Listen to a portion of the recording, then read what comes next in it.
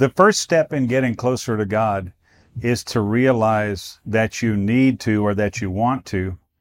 And the second step in getting closer to God is to realize that it's possible. I want to encourage you to check out my book, Getting Closer to God, Anthologies from the Forefront Trilogy, Book 2. I think this will really be helpful to you in your pursuit of the Lord and help you understand what I learned over the first 30 plus years of my life as a believer, as a minister, and as a missionary in a lot of the countries of the earth. Check it out. Anthologies from the Forefront, Book 2, Getting Closer to God. It's on Amazon.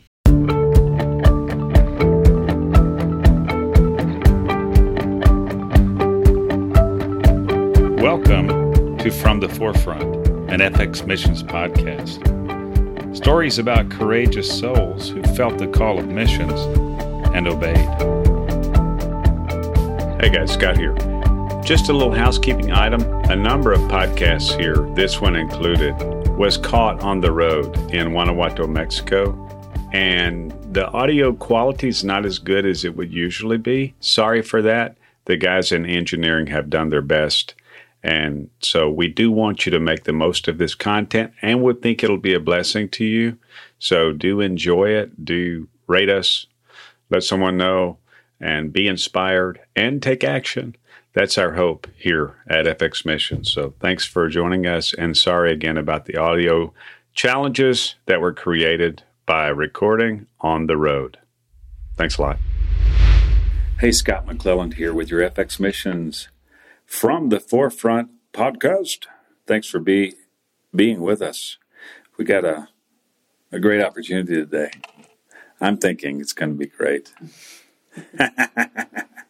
No, I'm here with friends in Puebla, Mexico, Josh and Yvonne McNally.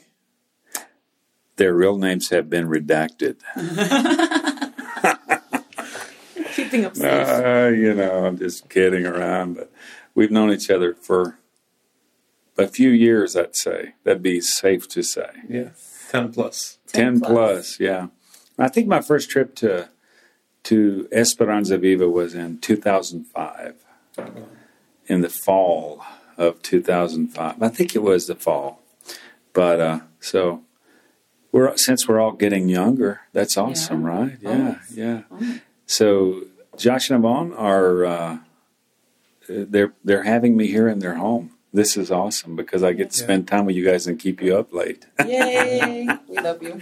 Well, it's definitely mutual, I can promise you. And for a reward, I'll get you in and out next time you're in town for sure. Yeah. So, no, but thanks for jumping in here. So you guys, we're in Puebla. You guys are, you're a part of Esperanza Viva. Yeah.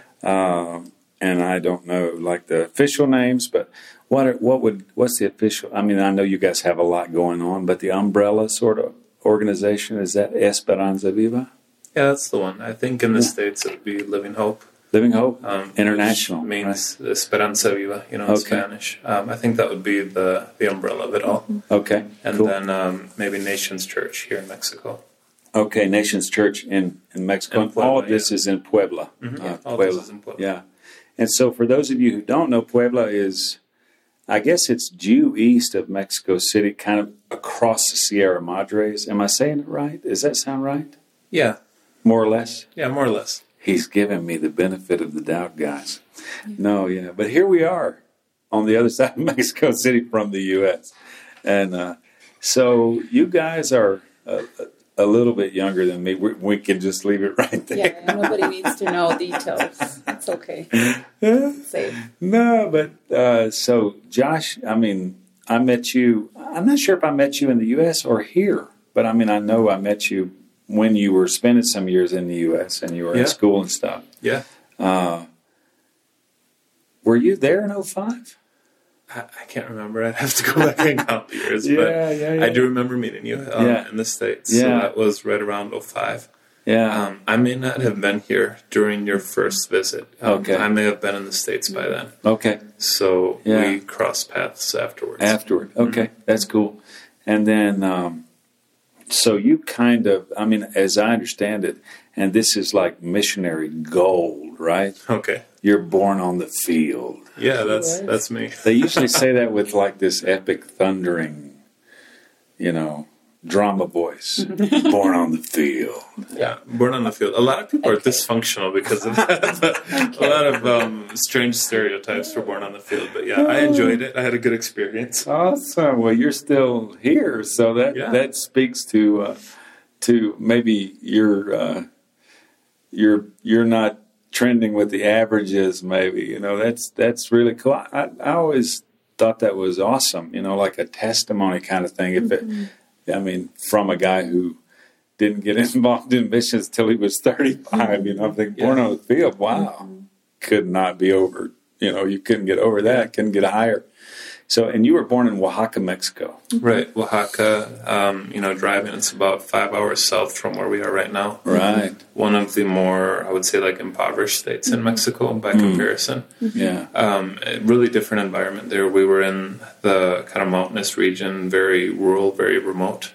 Yeah. Versus Puebla, the city of Puebla, by Mexican standards. It's one of the more developed modern cities in the country, so... It's a lot different, both Mexico, but two different worlds within. Right. And I think I loved and enjoyed them both. Yeah. Yeah. Yeah, so you grew up in Oaxaca for a lot of some of your childhood. Right up until about first grade. So honestly, I don't remember nearly as much from Oaxaca as I do from Puebla. I would say Puebla is much more home than Oaxaca. Okay. Yeah, well, I've been to Oaxaca, and in some of my experiences, even today, as Mexico, of course, has developed a lot over the last 20 plus years, incredibly, in fact. Right. Oaxaca's like, in some places, is the land that time forgot, right? Yeah. It just, in terms of the way time has changed things, it hadn't been so much in the rural areas. Yeah, and they have a lot of culture in Oaxaca. Within Mexico, it's the state where there's the most languages spoken. They have, I hope I'm not exaggerating when I say hundreds of dialects. Yeah. And so a lot of culture, a lot of art, a lot of language, things that they're intentional about holding on to. Yeah. So some of the things where time stands still, you wish you could do better, but a lot of that, too, is also just their culture. Right. That they don't want to see fade away, which, some of that is really neat. Yeah, well, absolutely. I still remember, and I'm not sure I think you were on this trip that we did and where we were being translated twice. We were doing like English to Spanish to... Okay, yeah, Mixteco. And that was so awesome. Mind-blowing to hear a language being spoken that had no Latin roots or nothing that was recognizable. Yeah. I was just like in another world, man. That was so cool. Of course, I had a hard go of it in Oaxaca some because I was used to comfort in terms of, whatever was normal at home, Yeah. But it was such a rich experience, like you're saying, culturally incredibly rich and diverse. I've been around Oaxaca on some of the different sides. But so you were in Oaxaca till first grade. Yeah. And then you guys ended up in Puebla after, I'll get your dad to tell some of those dramatic stories one day. I'm hoping I can. Yeah. It was, you needed for purposes of, survivability, you guys needed to, not be in Oaxaca. Right. I know that you guys were instrumental in getting the gospel to a lot of villages out there kind of for the first time or in some cases definitely for the first time. A lot of built-in resistance. Some of their kind of, worldviews that were present didn't really treat evangelical Christianity with a welcome mat. It was kind of pushback. And so you guys moved on. You got to Puebla. And your dad, of course, is like, to me, a pillar, really, of missions, especially in this part of Mexico. I've really enjoyed and been honored to be, have a friendship with him these years. What was it like growing up, as, like twice the height of everyone else? Or, you're a good bit taller than me. And, that's putting it, mildly, I guess. Yeah. I'm probably taller than most folks around here. So what was that like growing up? I can't take credit really for any of the, accomplishments for the gospel and the kingdom. I was mostly along for the ride. Like I didn't even know what was going on or what we were doing. Yeah. But I guess in some ways it's kind of an advantage. I mean, if you are going to be on the mission field, to have been born there, because this was all that I really knew. So it didn't seem strange to me. I loved where we grew up. I had, friends there. I learned to speak the language with them. And that was home for us. Mm-hmm. Wow. And then eventually when we came to Puebla, it was the same thing where this became our home. And it wasn't, a lot of, friends I have that are missionaries, they have kids who came to Mexico after they already had roots in the States. And I know that can be really tough to leave, family, friends, memories behind. But I guess for me it was different because this was always closer to home. Mm-hmm. Right. You do always stand out a little bit, especially in Oaxaca and places like that. I was always the tall white dude. But I don't know. I don't feel like people were very unappreciative of it. Yeah. I don't feel like I was really ever, heckled about it too much. Yeah. When it was for the most part friendly, just messing around. So I don't carry, any kind of stigma there. But I think one of the coolest things about it is you get to get a perspective of two really different ways of thinking, or maybe three. Even between Oaxaca and Puebla, people think very differently. And then, between people from America and then Mexico, people think differently. And so in our house, we would always speak English. That was my parents' way of making sure that we spoke English and learned how to speak it. We did homeschool for a fair amount of years. Mm-hmm. So we had, a fair amount of American influence, music, movies. We'd go back to the States to visit or renew our papers. So fairly consistently, we got in touch with kind of our American roots, our American family, the American way of thinking. But then we grew up in Mexico surrounded by a totally different culture, totally different way of thinking, totally different way of, the way families operate and doing things. There's a lot of similarities, but there's a lot of differences. And I think for me, it was cool to be able to be somewhere in between. To try and see the best in both cultures and hopefully embrace the best of both and shy away from some of the stuff that I didn't love about, either one of these in particular. Yeah. So I don't know how to describe it because it was all I knew. I don't have another point of reference or anything to compare it with. But I can say I think my life is richer for it. Yeah. I think it's... I'd say it's been a privilege to grow up here. I think I have so much more appreciation for what I have and the people I know and the way I live than I would have if I hadn't been able to experience this. Yeah. Well, you finished school, high school. You went to the States. You were there a few years. Right. Was it 2 or 3? It was just over 2. Okay, yeah. So I knew it was in that range. So you got sort of a baptism in U.S. culture. I remember you told me a story about getting your driver's license. Oh, yeah. And for those of you who have driven or ridden in Mexico, you'll know there are some differences. It's funny, these days when I'm in Mexico and I'm driving, I just instantly shift into I'm driving in Mexico. Crazy mode. I'm passing 18-wheelers that are on the side of the road and other cars are coming and I'm just doing it. Yeah. And, but didn't you had a little trouble, if I remember right, about getting your license? What happened there? I failed 3 times my driving test in the States. So technically I already had a license. I had a license in Mexico. Right, yeah. And I drove with my family from Puebla, Mexico to Minneapolis in Minnesota, which is about a 40-hour drive. And so I drove myself there to take the driving test to get my U.S. license, but I failed. And basically I just learned too many habits that weren't approved or sanctioned. Honestly, they were just being ridiculous. They should have given me a license. I'm a great driver. But I thought so. Yeah. I might have sassed back at them and talked back and stuff like that. But that complicated things. But yeah, eventually I got a license and we're all good. Well, the story I remember is like you there was traffic merging or something, and you got in front. I was accused of cutting someone off. Yeah, that's what I remember. You said the guy said, "Hey, you cut that guy off." You said, "Hey, I had all this room," and that's one thing you notice between Mexico and the U.S. is the room between cars. Yeah. There is a lot of difference between those two things. It's crazy. Yeah, so they were over the top Minnesota nice in that situation. I didn't really cut him off, but anyway, it was too close for comfort for my driving instructor. And, I had to retake the test. Yeah, well, I'm tracking with you. Comfort zones, I think, are, the more comfort zone we have, the more we want. Yeah. You know what I mean? And so that's seen, I think, very clearly in the U.S. driving. That's one thing Philippe said, a friend, who's here with us. He said, I can't believe in the U.S. how far everybody is away from each other on the road. It's like, don't come within 20 feet of me, or whatever, or 100 or whatever it is. So you finished up there. And when you got back, I think this nice lady beside you might have been here in Puebla serving. So maybe we can get Yvonne to tell a little bit about her story. You're not from Puebla. You are from Mexico. I was born also in Oaxaca, which is funny. No way. I was born in Oaxaca.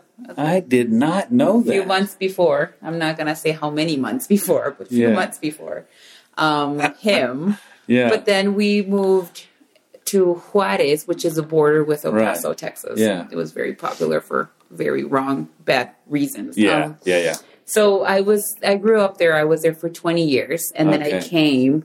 I think I came when he had been already here for like a year or so. I had it confused in my head because during some of those days, I was traveling here and visiting. And so I don't think I knew you were born in Oaxaca. Was your family from Oaxaca? No, my parents my dad worked for some governmental institution. And so they moved him around. He actually was in Mexico City, Aguascalientes, Oaxaca. And we ended up in Juarez doing something totally different. But my parents are still there, and that's my hometown. Okay. So were your family roots, were they Mexico City? Or I mean... From all over, because my mom's mom is German. Okay. So we're, from all over the place. My dad is more rooted from Aguascalientes, so that's down South Mexico. Yeah. I love Aguascalientes. It's I really, really like it. Yes, it's awesome. It is. So, so he had been here, he had been back from his voyages abroad and educating and all that for a year. Yeah. And then you came down. You came down to serve in something. What was going on? I was trying out full-time ministry. I just wanted to try it out for 4.5 months, and I've been here for over 10 years. So that's the longest 4.5 months of my life. Sound like the trial went well. Yeah, it went. Yeah, it went good. Yeah. So I came here, and I think I did 10 different things before just finding where my really big passion was. And I mean, we've been married for 9 years, so he's one of my big passions. Yes, absolutely. Happy anniversary. Thank you. By the way. Thank you. 9 years. 9 years. Wonderful. Yeah. So we've been working together since then. I don't know if she mentioned this, but she's a school teacher. Mm-hmm. And so one of her best friends was a friend with my sister, and she had spent a summer at the orphanage just with the kids. So that's kind of how Yvonne heard about it. Okay. And she initially came and, was accepted to live here because of, her teaching ability. She had volunteered to come teach for free, so we don't usually turn that away. And that was kind of her in. And the idea was that she was going to, try this idea of missions and ministry out for a while. Yeah. And I think being here was it was meant to be like a trial by fire to see if this is my thing or if I should just, I tried it, and now I can move on with my life. And it was a big deal because even, I am Mexican. My first language is Spanish, and, these are my roots.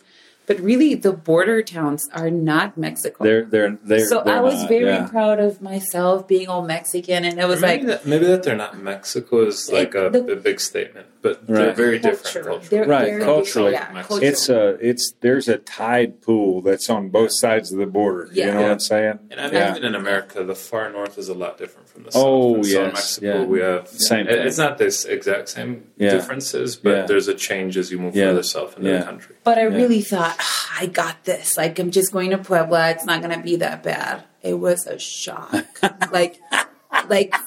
for reals, it was a shock. It was a shock for at least, like the biggest shock was at least the first 2 weeks here. I mean, I'm very emotional, but I cried every night thinking, what am I doing here? Should I just go back to Juarez? Or seriously. And she's very hardcore. Yeah. But the thing is, when she came here, she lived in with the kids from the orphanage. Yes. So, I mean, for people listening who don't know much about what we do here. Give us a rundown on what you guys do. I mean, just real basic, but the ministry here started in Puebla as an orphanage. And so we would basically rescue kids off of the streets, kids in at-risk situations, trafficking, abuse, things like that. Yeah. And so they live in at the orphanage full-time, and we provide food, education, care, and everything you would for a kid as if it was your own kid. Yeah. Okay. And in our system, the kids are usually taken care of by staff who live in with them 6 days a week for 24 hours a day while they're with them.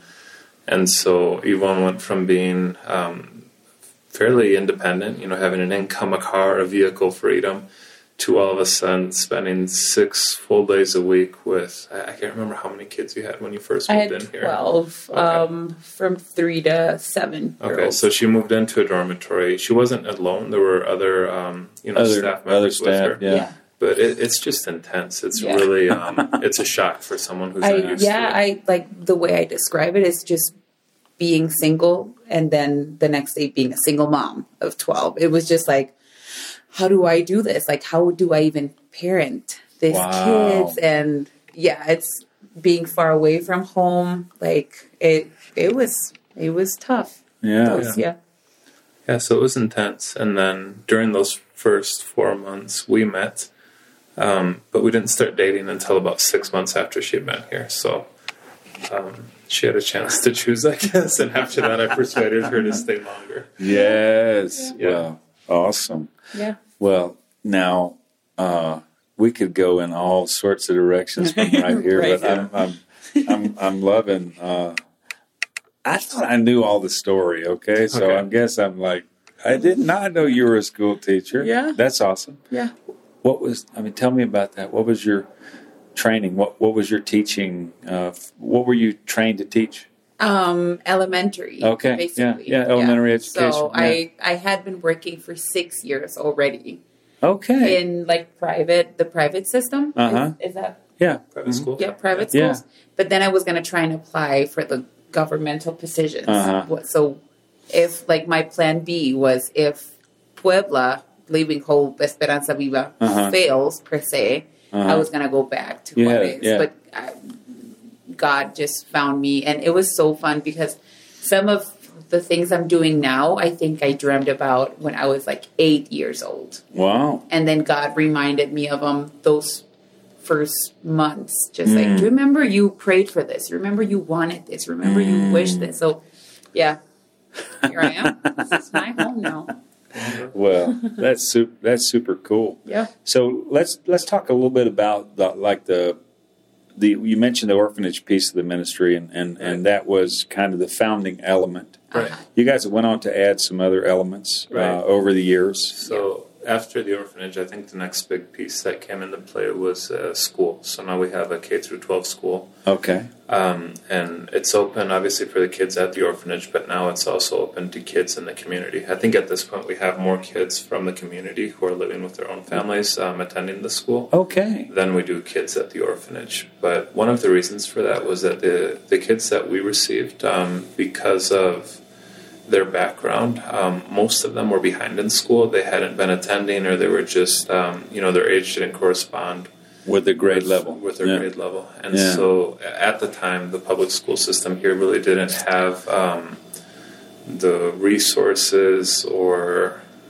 I don't know, a way to help them. Yeah. And so we had 12-year-old kids assigned to first grade, and it made them feel awful because they're surrounded by little kids who know more of the alphabet and read better than they do. So they just really struggled with school. Some of our kids had learning disabilities, and the system just wasn't designed for that. It wasn't able to cope with them very well, and so most of our kids were becoming really frustrated with school. They weren't progressing. And then they were starting to have trouble at school, I think, because of that. Yeah. And so eventually we just realized a lot of these kids need more specialized attention. They need a different system. They need to be met at their level and grow from there. And so we developed our own school system to work with them. And initially it was for them. And then over time, we've been doing this, or the orphanage has been around, I should say, for over 20 years now. So over time that's kind of developed into a full-blown school for, kids from all kinds of backgrounds. Right. Yeah. Yeah. So and 2 years ago, right, you guys opened the school to the community. Right. Up until then, it had been mostly focused on the kids from the orphanage, with a few exceptions. And then now more recently open to the community. Yeah. Very cool. So you've got the orphanage, the school. Right. And then afterwards, my parents, during their time in Oaxaca, their passion was church planting. And it's kind of a long story, but they intended to do that when they arrived at Puebla. In Puebla, they started to see kids living on the streets, kids asking for money at street corners, stoplights, which just wasn't as common in the rural village areas. Yeah. And so there's a whole series of events there that kind of left them with a burden to help these kids instead of trying to plant another church. Yeah. And so they did that, I want to say, for about 10 years. Before they tried to open another church here in the city. Okay. But about 10 years into it, after the school, after the orphanage were off the ground, they felt like they were supposed to start a church again. So they started Nations Church here in the city. And then along with that, it's not a seminary, but I'm just going to say a ministry training center. Okay. It's not a very attractive name. It sounds better in Spanish, but they wanted to be able to help train young people from Mexico for missions, for ministry, and to be able to work at places like our orphanage. And so those two ministries came on afterwards, and now we've really grown to a point where they're all kind of interrelated, but most of our staff now comes through the School of Ministry or through the church. Okay. And we have a really great system now to where we recruit and train people to work for the kids, and it's really increased the standard and quality of care our kids are getting. Right. Yeah. I've seen that grow. It's been awesome. So you got the ministry training center, the church, right, the orphanage, the school. There's got to be something else, and also, when do you have time? Okay, because you guys got a lot going on. Is there something that I'm? Yeah, I guess the other big piece is what we would call Living Hope International, which is a 501c3 in the States, and that has kind of a missions focus. Obviously, to Puebla, we host short-term missions. We help people along the way who are doing missions in other parts of Mexico. I think at this point we've had somewhere around 10,000 people come either through or to Puebla that we've been able to assist in some way. Right. And so that's a pretty big part of what we're doing. And the hope with that is eventually to facilitate Puebla serving as a launching pad for other countries in the world, to where we could reproduce some of what we're doing here, whether that's an orphanage, a school, a church, or a Bible school in other parts of the world. So, wow, that's still a little ways into the future, but that would be kind of the fifth element, the missions arm or missions branch. Okay. We've done a lot of local missions in Mexico. We've started a second orphanage up towards the border near McAllen, Texas, and Matamoros on the Mexico side. Right. And so I think that's kind of the beginnings of this. We continue to reach out to Oaxaca, some of the rural villages. We continually send teams out that way, and our hope is to be able to take this outside of Mexico. Wow, well that's cool, and it's also, I mean that compared to maybe the normal 9 to 5 is kind of probably the stark contrast that you experienced in your first 2 weeks here in terms of what's involved. I mean, it's not like you get your briefcase on the way out the door, and you bring it back and set it down on the way back. Like is probably common in terms of some kind of workflow that people in the States are used to. And that's, you guys have seen, I think, this vision, the general vision that you're talking about, has been kind of on the table for a long time. But in recent years, you guys have, you've made surges of progress, I would think. When I first came, you guys were down in that little Momoxpan area, and you were doing your stuff. You're doing your stuff and you're doing your thing there. But your facilities were all scattered around that area of town. Mm-hmm. And then so in the last, and I'm gonna date myself here a little bit because I can't remember exactly when it was, but we were coming in the mid to late 2000s. The property you guys have now as a missions base was kind of coming online at that time. Right. In a different part of the city and all together as one. That's been a big step, I think. Yeah. And now you've got 10 buildings on the property, or I don't know, maybe more than that. But it's been year over year. You guys have put new buildings on the property. Right. I don't know how many acres or hectares the space is, but it's quite a mission space. It's quite a base. And you also are in the process on a second church, right? Yeah, you got a second congregation that meets fairly close to in a separate but not too far away part of the city. I haven't been there yet. Sorry about that. So this vision has got a root system, you know, and I'm excited about that. So, Yvonne, what did you find? You found your niche along the way. I did. What you really love. We met the need of having just youth meetings, and I grew up in an amazing church, and the youth group was just, I think my generation was privileged because of the love our pastors put into the youth group. Yeah. Just like, I don't know, teaching us and helping us just find what God had for us, and whatever missions trips and conferences and different things. So when we got engaged, we were offered to just like restart a youth group. And that's mainly what we've been doing. I mean, amongst a bunch of different stuff here and there. Yeah. We've been doing the youth group for 9.5 years probably, and I think that is probably one of my biggest passions, to just see young people find God's calling for their lives and just fulfilling it. Yeah. And whatever that means. Like for me, it meant I needed to go through my college and finish my degree and maybe work on that specific degree for a few years, but then just coming over here and doing something totally different. But that's what opened the door for me. Right. And like I am just passionate when I see young people finding their thing or getting excited about something. And just like, I don't know, a lot of the young people that work here as staff members, and they come through La Viña, the School of Ministry, and then they fall in love with the kids. And it's like, oh, I never knew how much I love the kids, but this is what I want to do. And then they go back to their home churches, and then they're talking about just doing things for kids or doing some kind of reproducing the School of Ministry. Or I just love how people can use their strength and their best years to just serve the Lord. So I think that's one of my biggest passions, to just see young people get fired up for the Lord. So, And it was such a big part of your life. I mean, and a shaping part of your life. It's pretty cool that you kind of now are getting to take something that was this is fruit for your pastors, right? Yes, right here, definitely. What you guys are doing. Yeah. That's wonderful. Yeah. And I've also heard you sing.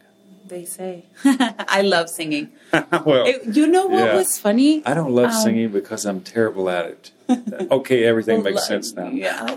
Now I understand. Now I get it. So I used to be a part of the worship team back in my home church. I never led a song. Never. Seriously? I was always the back like chorus, you're on the background vocals. Yeah, exactly. But like way in the background. way in the background. Did they turn on your mic? One time they didn't. And I was just like, oh my goodness, okay. I'm done with this. I'm done with this. I'm so done. Yeah. So anyway, when I came here to Puebla, I was so in love with Josh. He was not in love with me. Or he says he was, but he couldn't show it because of rules and whatever. I was playing it cool. So anyway, one time, he wanted to take our main worship leader to some camp up in the mountains. And I'm sitting next to the worship leader. And Josh is like, so, dude, I want to take you to the mountains to this camp. And he's like, no, I can't do it because I have worship this upcoming Friday. And Josh turns to me and he's like, you could lead worship, wouldn't you? And I was so in love with him that I said, sure, anything I'll do for it. You. Yeah. And I found my passion. Like I had a passion for just singing and just leading worship and seeing people getting all passionate about it. So my love for him helped me found my... Come on. Right? I'm learning so much. I mean, you kind of are responsible in some way he for He's finding this, man. Wow, that's awesome. Her in the right direction. They did, yeah.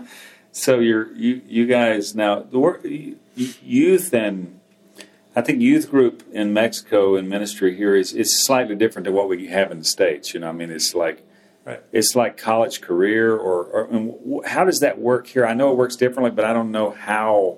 Yeah, you know what I mean. It's like we initially started working with high school and then college age youth. Okay, a little bit of that was into the career stage, but mostly people that were still in college. Okay, and I think we've had a lot of just opportunity here and different roles throughout our time here. But that's probably, I think, the one role that really hasn't changed during our time. Yeah.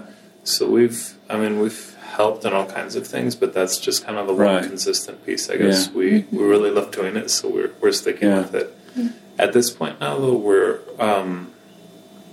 helping and overseeing all of our, I'm just going to call it youth, under the umbrella of 0 to like 25-year-olds in different capacities and different ways. But we've kind of expanded our initial role into the children's ministry now, and then into people that are a little bit past the college area and into the career stage. Okay, yeah. That's what I thought. I knew it was a little bit different. I mean, youth group in the U.S. is like junior high, like junior high, and doesn't go past like high school, or you have to be 13 to get in, and then 18 you're out or whatever, something like that. So it's a little bit broader here, and for that reason you guys have, you ministered across a bigger cross section of people. But I guess if you get married, you kind of are out of the youth group, right? That's the plan. And that's the difference, I guess, that is it's a fairly defined line, if you will, in the way the culture works. Very cool. So, and let's talk for a minute just about your family, because this like love inferno, you guys are so like madly in love with each other that you started a family. We started a family. And I've got special affection for your little kiddos, because it takes me back a few years. Yeah, I could imagine. And the same symmetry of, the kind and quality and, all that. Yeah. What about your family? We have a 6-year-old, a 4-year-old, and a 2-year-old. Wow. All girls. Wild. So we've got an interesting kind of 6, 2, 4, and nope.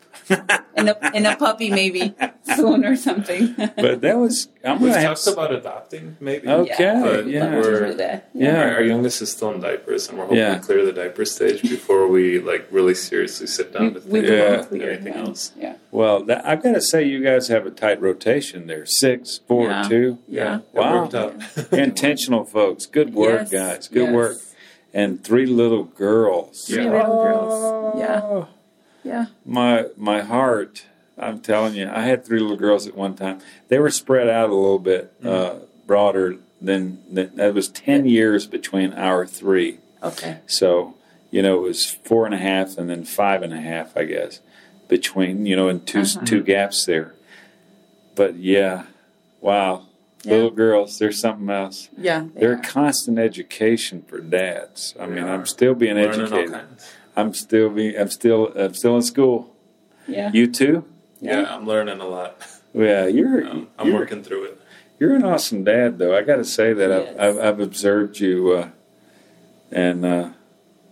that's. I mean, you just got away with it. Game face on when you're around. Gotta look good. But. You're running excellent game. Let me just say that. Smile. Yeah, you're just the girls have not busted you in front of me. Dad, that's not what you normally do. I don't understand. No. We've got a system with them. It works out. They're really good kids. We love it, and it changes everything. Wow, kids change everything. Learn more from kids than any kind of college or Bible school. I'm saying, kids will teach you a lot.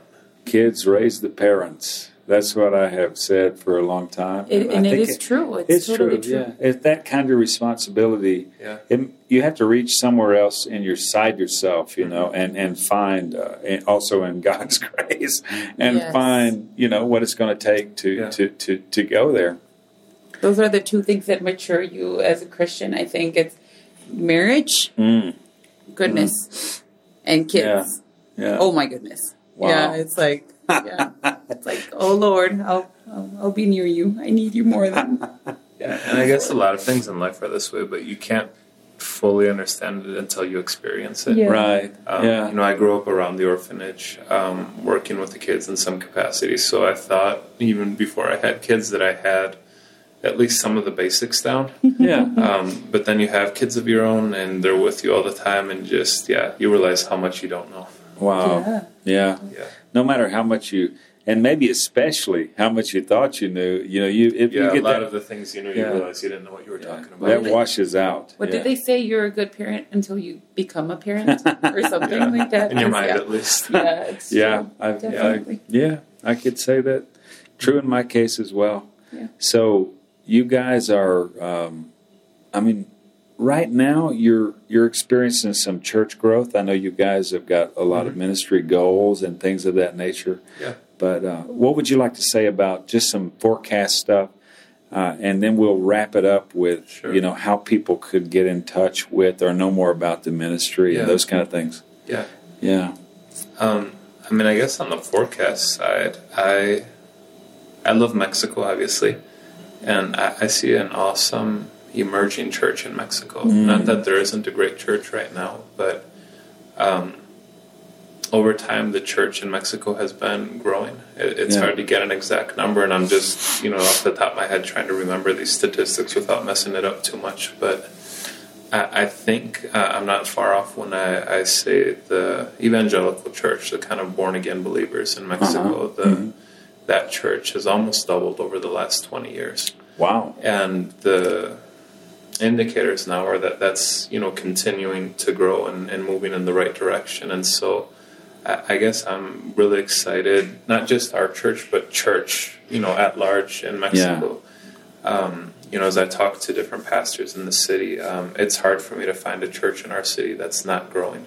So that's really encouraging. Obviously I want our own church, the church that I attend, to thrive, but I see our city, the churches in our city, as a whole really progressing. And then as you kind of travel around Mexico and see some of what God's doing in the country, it's really encouraging to see where things could be headed to, as I see the type of leaders being raised up, the type of pastors. Just I don't know, I see a lot of energy, a lot of calling, a lot of promise in the church in Mexico at large. So I think over time you're going to be hearing some amazing things coming out of Mexico, some amazing missionaries and pastors and musicians and authors. I feel in some cases that they haven't quite had their time yet. Not that great things haven't come out of Mexico, but I feel like the best really is yet to come in Mexico. And I know that phrase maybe is overused, but I feel with the Mexican church that's the case right now. Awesome things have happened, but I am convinced that the best is really still yet to come in Mexico. And I'm hoping to be around to see some of that. It could take time, I realize this.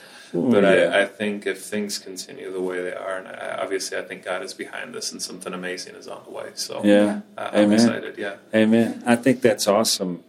Like you've got a trajectory of hope there. And something tells me you're going to be around. Yeah. I feel pretty sure. or it feels at least likely. Yeah. At least till he gets these girls raised, right? You're sticking around. Yeah, of course you're rooted, and thank God for it. But the what some folks may not realize is that the gospel is fairly young in Mexico. It's not like it's not like the Great Awakenings in the 17th and 18th century in the United States. It's a different, completely different context in terms not only of the way the gospel was introduced, maybe, but also the way the gospel, when it kind of, got going here. Yeah. Can you take just a minute and kind of give us a brief on how long how long has evangelical Christianity been, going? How long has it been? I know in Oaxaca, your dad was part of the process that got that started, and he's, still doing his thing. So it was not even a lifetime ago. Mm-hmm. Okay, so that's a big question. Well, I mean, I'm going to try and answer. Yeah, sure. I think, Christianity was introduced to Mexico in a very forceful way. It basically, Catholicism was introduced during the Spanish conquest of Mexico. Right, yeah. And it was different from some places in the sense that it wasn't really a choice for a lot of people. It was forced on them. Yeah. Traditionally in Mexico, some of the ways they sort of protested against this was by mixing some of their previous traditions and beliefs with the kind of new system that was forced on them. Uh-huh. And so I wouldn't go as far as to say that none of them are Bible-believing Christians or anything like that, but there is an element in Mexico where it's become part of the culture.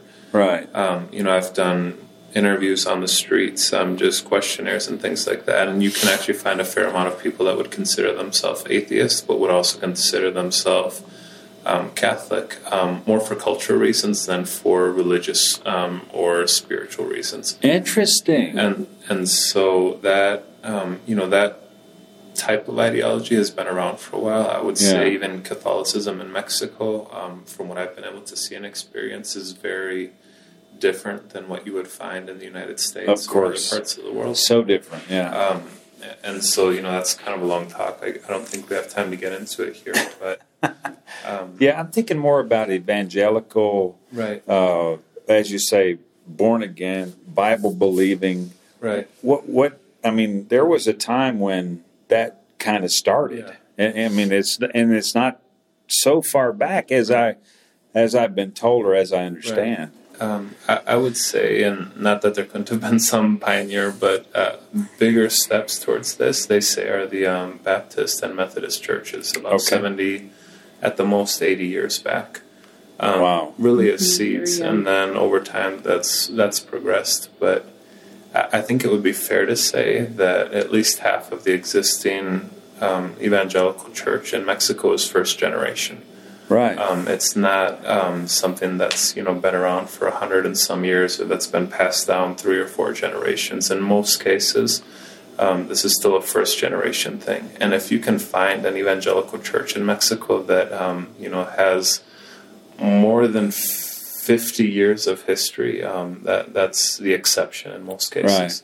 Right. Okay, that's the way I understood it. Yeah. So I can see with that, I can really see your sort of the optimism in terms of what's possible, where it could go, and there's a lot of greenfield opportunities still left here. I mean, a lot of sort of untouched people who haven't been confronted by the sacrifice of Jesus in a personal way, that might have to, maybe they were baptized or confirmed or they had some kind of traditional experience, but they hadn't been confronted with a personal decision or some kind of the cross is right in front of me in the sense that I need to give my life and surrender to the claims of Christ or something like that. So that's super cool to me. And I think you guys are well positioned to see some of this growth, I'm thankful for that. I really am. So are we. And these are really, I would just say, times of transition, at least in our city. We have dozens of universities in Puebla. And so that's also something fairly new. On a national standard, just a huge access to education that hadn't been around before. Right. A lot of the kind of previous traditions are slowly fading. A lot of the just youth in Mexico aren't embracing them quite as wholeheartedly as before. Right. And so it really is a time of change, a time of transition. And within that, I think there's a lot of opportunity for the church to grow and at least to get the message out. People are asking questions. People are open. People are curious. And that, for us, is a huge opportunity. Yeah, absolutely. So, I mean, we're going to keep this in prayer, right? I mean, I think it's important that we, step back from what's normal for all of us and get a sense of what God's doing in the world. Well, what are you doing, Lord? Mm-hmm. Where and how can we sort of honor that, appreciate that, get involved in that, have some contribution, or at least in prayer, or however it works. Which leads me to my next question and final. I mean, if somebody wanted to know more about you guys, about how to be in touch with what you guys are up to, and maybe, even to get involved. I know there's a ton of short-term mission work that happens right here, and you guys are super squared away. You've been doing it a long time. And all of those sort of random and one-off fears that people think about when they think about coming to Mexico. Yep. No, we're not under the sound of gunfire here in the home of Josh and Yvonne. Thank you. I mean, you guys have done it a bunch, and we're not in the crosshairs over here, sweating bullets trying to get the recording done. It's not what it seems if you watch the the usual suspects gobbing off on the news. So, what can someone know about what you guys do in terms of social media, the internet, or how would they find more information, and how might they get involved? Maybe somebody said, "Oh, you guys have an orphanage. I've just been looking for a connection to have some exposure to that and maybe get some involvement." What would people do to find that? Right. I think one of the easiest ways is obviously the internet. Yeah. www.lovehopemercy.org is the ministry's website. If you plug into that, you can get connected with the orphanage, and then through that off, honestly, to the short-term missions and to everything else that's going on here. That site kind of consolidates all the different departments. There's a lot going on there.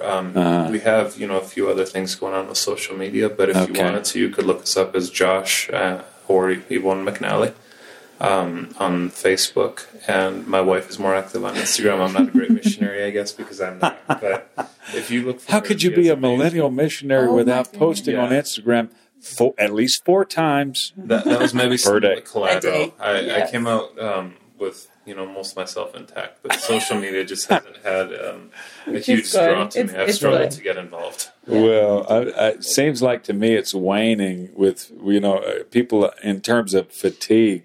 Yeah. I mean, you got to pick a thing and go with it. You know what I'm saying? I've got to say, but if you want to fight, Twitter is where you want to go. Okay. I never enjoy it. Yeah. Twitter, I tried that, but I didn't like to fight. She doesn't like to fight with people. Yeah. Yeah, maybe I should get on Twitter. Get your great for Twitter. You would. Yeah, you'd be awesome at Twitter fights. And there are so many options for that out there. So lovehopemercy.org. Yes. .org. Yes. And I think the ministry also has some presence on Facebook, or it did at one time. Mm-hmm. I don't spend too much time on Facebook, though I am Facebook famous. I just don't. Yeah, it's also Living Hope International for Facebook. Okay, Living Hope International for Facebook. And folks can find out about short-term work, sponsoring,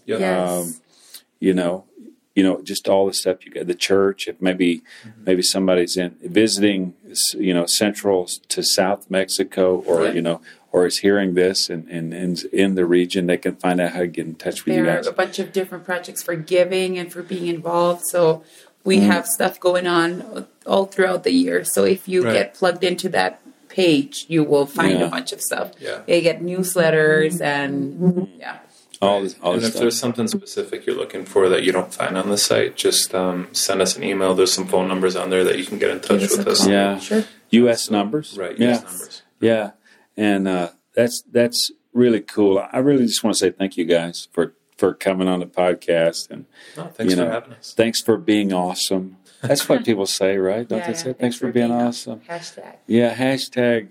You might be the first person to say that to me, so thank you. All right. Well, that specific phrase. Yeah. Well, hey, I am going full gringo in these shorts in Mexico, so I learned that north of the border. Yeah. But no, thank you guys for being on. You're welcome. I'd like to have you on again, and I want to get you on the Leadership Moment when I'm not keeping you up so late at some point. We can do it on the browser, right? Right. So, no, blessings to you guys. Yeah, and thanks. You. And thank you for having us. We look forward to talking downrange. Cool. Sure. All right. Take care, guys. All right. This podcast made possible through the partnership of Engaging Missions Show, bringing missions home, and encouraging you to hear a message, make connections, and take action. Find out more at engagingmissions.com. Thanks for joining us for the FX Missions podcast from the forefront. If you'd like to find out more about FX Missions, please do so at our blog, fxmissions.com. Quite a bit of content out there. We hope you enjoy it. Also, if you'd like to rate us on iTunes or whatever podcast service you use, we would really appreciate it. And find out more about today's guest at our Facebook page. Just search for From the Forefront on Facebook. If you know of someone who should be featured on From the Forefront because of their forefront missions experience or exploits, please reach out to us at info@fxmissions.com. Thanks again for joining us. And until next time, I'm Scott McClelland, and you have a good one.